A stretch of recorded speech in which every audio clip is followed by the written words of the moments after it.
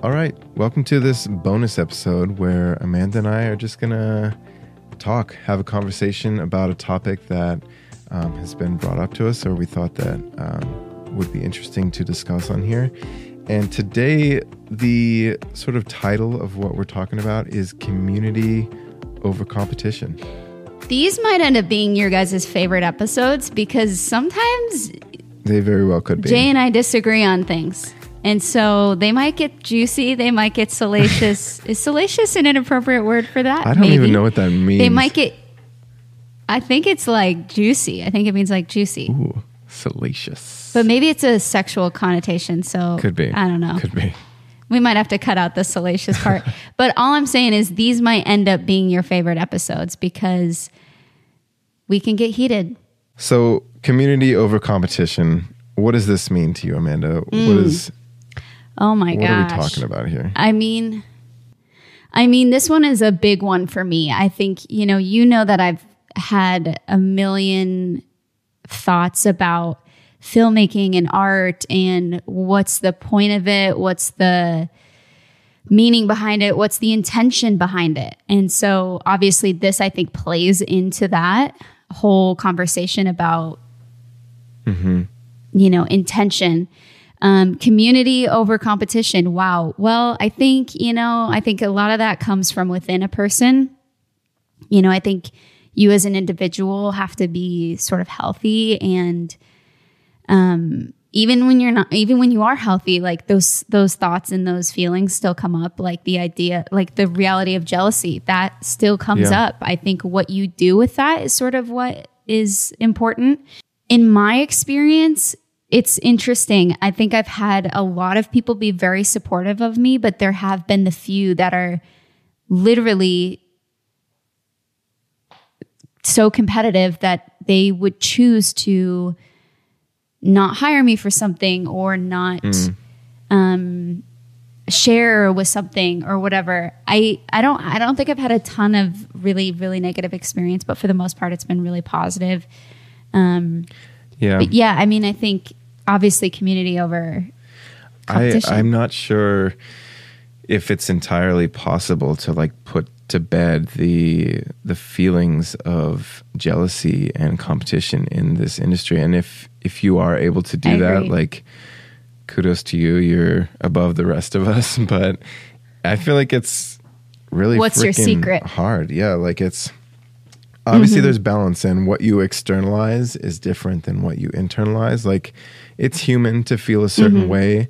But I think as soon as you start to like express that in the way you talk or act or treat people, that's when it becomes, a little bit toxic and can influence your life.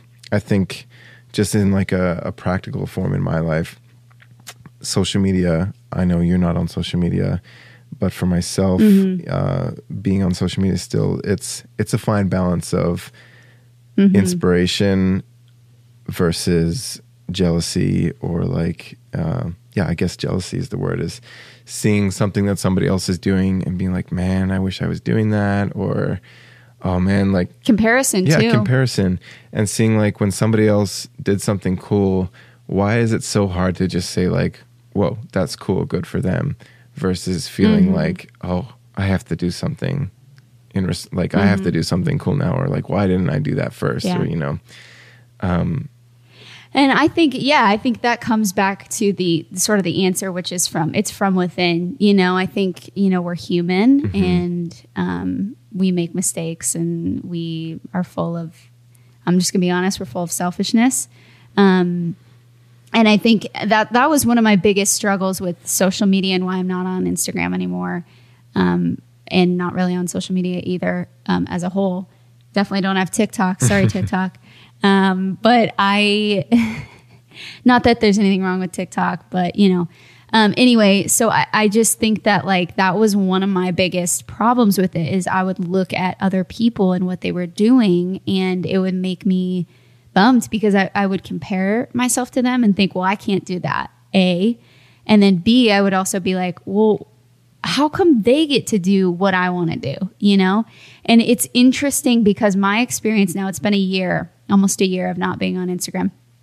And since not having it, I have such a release, and I just create what I want to create with literally no intention or literally no attachment to that. I just make what I want to make, and I have no idea how it performs. And also, I don't care. I just do what I want to do. And again, this gets into a whole other conversation around social media. I get the benefits of it, but I mean, it's very I've been freed of that. It's very much related because a lot of people view community as social media today, as like their community is instantly accessible via social media, or the community they build is via social media. And that is true. Like there is a value to that in being able to connect faster with more people, and there's strength to that. But the two things overlap, I think, for sure.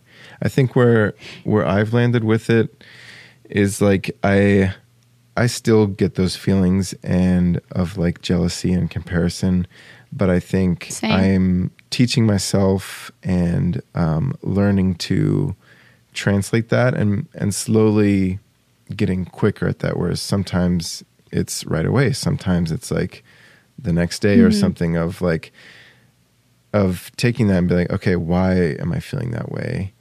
And then being like, okay, it's because I didn't do that, or like because I want to do this and I haven't done it yet.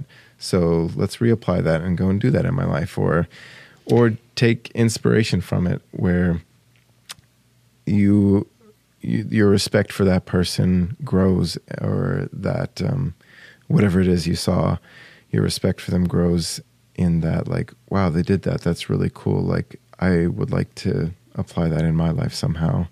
And sort of translate those feelings into something more positive. That's what I try to do. It doesn't always happen. Right. I think for me, I think one of the benefits that has been really helpful this past year is, and this is like going back to the no social media thing, when you don't see it, it doesn't affect you. So like it doesn't create more, it's not brought up in your brain. You know what I mean? And so again, pros and cons to social media, but even so, like even not having it,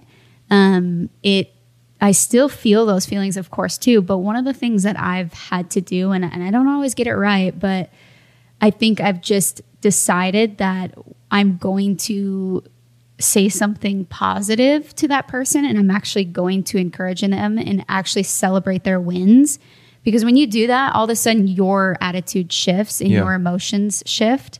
And I think that's been really helpful for me. But I think too, like, one of the things I love about community over competition, I actually love this part of it. I love being able to share what knowledge I have. That is so cool, because so many people have done that for me. And that's like such a win that you get to learn from these people. I've had producers and directors that I've worked with that I have been so generous with their knowledge. And I think being able to share with people that are younger is so important. And not that I have it all figured out, but I really love that side of it. From what I have heard of some of your stories and experiences, specifically from the time that you were working in LA on movie sets, larger music video sets, things like that, it sounds like you really experienced the full range of community and the full range of competition. I guess, like, practically, is there a situation that you can think of where that was like on display? I definitely can say the competition thing, but I'm not sure I want to like quite out people maybe. But there was definitely scenarios where people were just striving for attention and striving to be seen, and they didn't really care who they knocked down along the way. And I might have been one of those people. I was one of those people. But I'll just say some of the positive stuff. I had people around me that were so supportive. I can think of a lot of producers I worked with and production managers that I can name their names right now. You know, John Lee, Pei, Ro, like they were all so supportive of me and just wanted me to succeed. And going to them is like kind of intimidating because they've worked with a lot of really talented people and they are incredibly talented, and it's kind of scary, but I think you just shoot your shot. And specifically, like, I know Ro was like, she was one that I was very intimidated by, and in the sense of like her experience. And I just would ask her or like talk to her about stuff, and she was so generous with her knowledge and stuff. And I think that when you have that, and like also what I loved about her as well too, is that she would create opportunity for me as well. She would be reaching out to me as well, or saying like, hey, I would love to do this for you, or whatever it was, just to create opportunity and see me succeed. And that is the coolest thing. Yeah. When people they don't necessarily want to see you in that same position. They want to see you grow. And that specifically with her, I remember she was just very, it seemed and felt that way. And her actions spoke for wanting to see me grow. So there's a lot of experiences where I had people who were super supportive, but cool. I had some not so great supportive experiences. Yeah. I feel like there's a direct relationship with community being long-term and competition being short-term.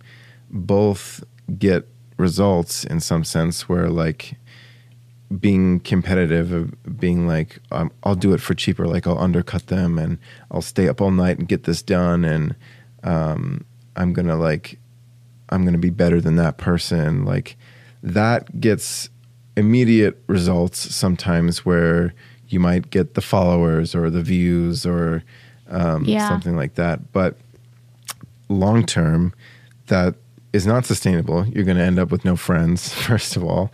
And then two, you kind of gain a reputation for that, where people see you in a certain light and eventually stop coming to you. Or if they don't, once they stop needing you, then there's like, they just kind of cut that relationship out.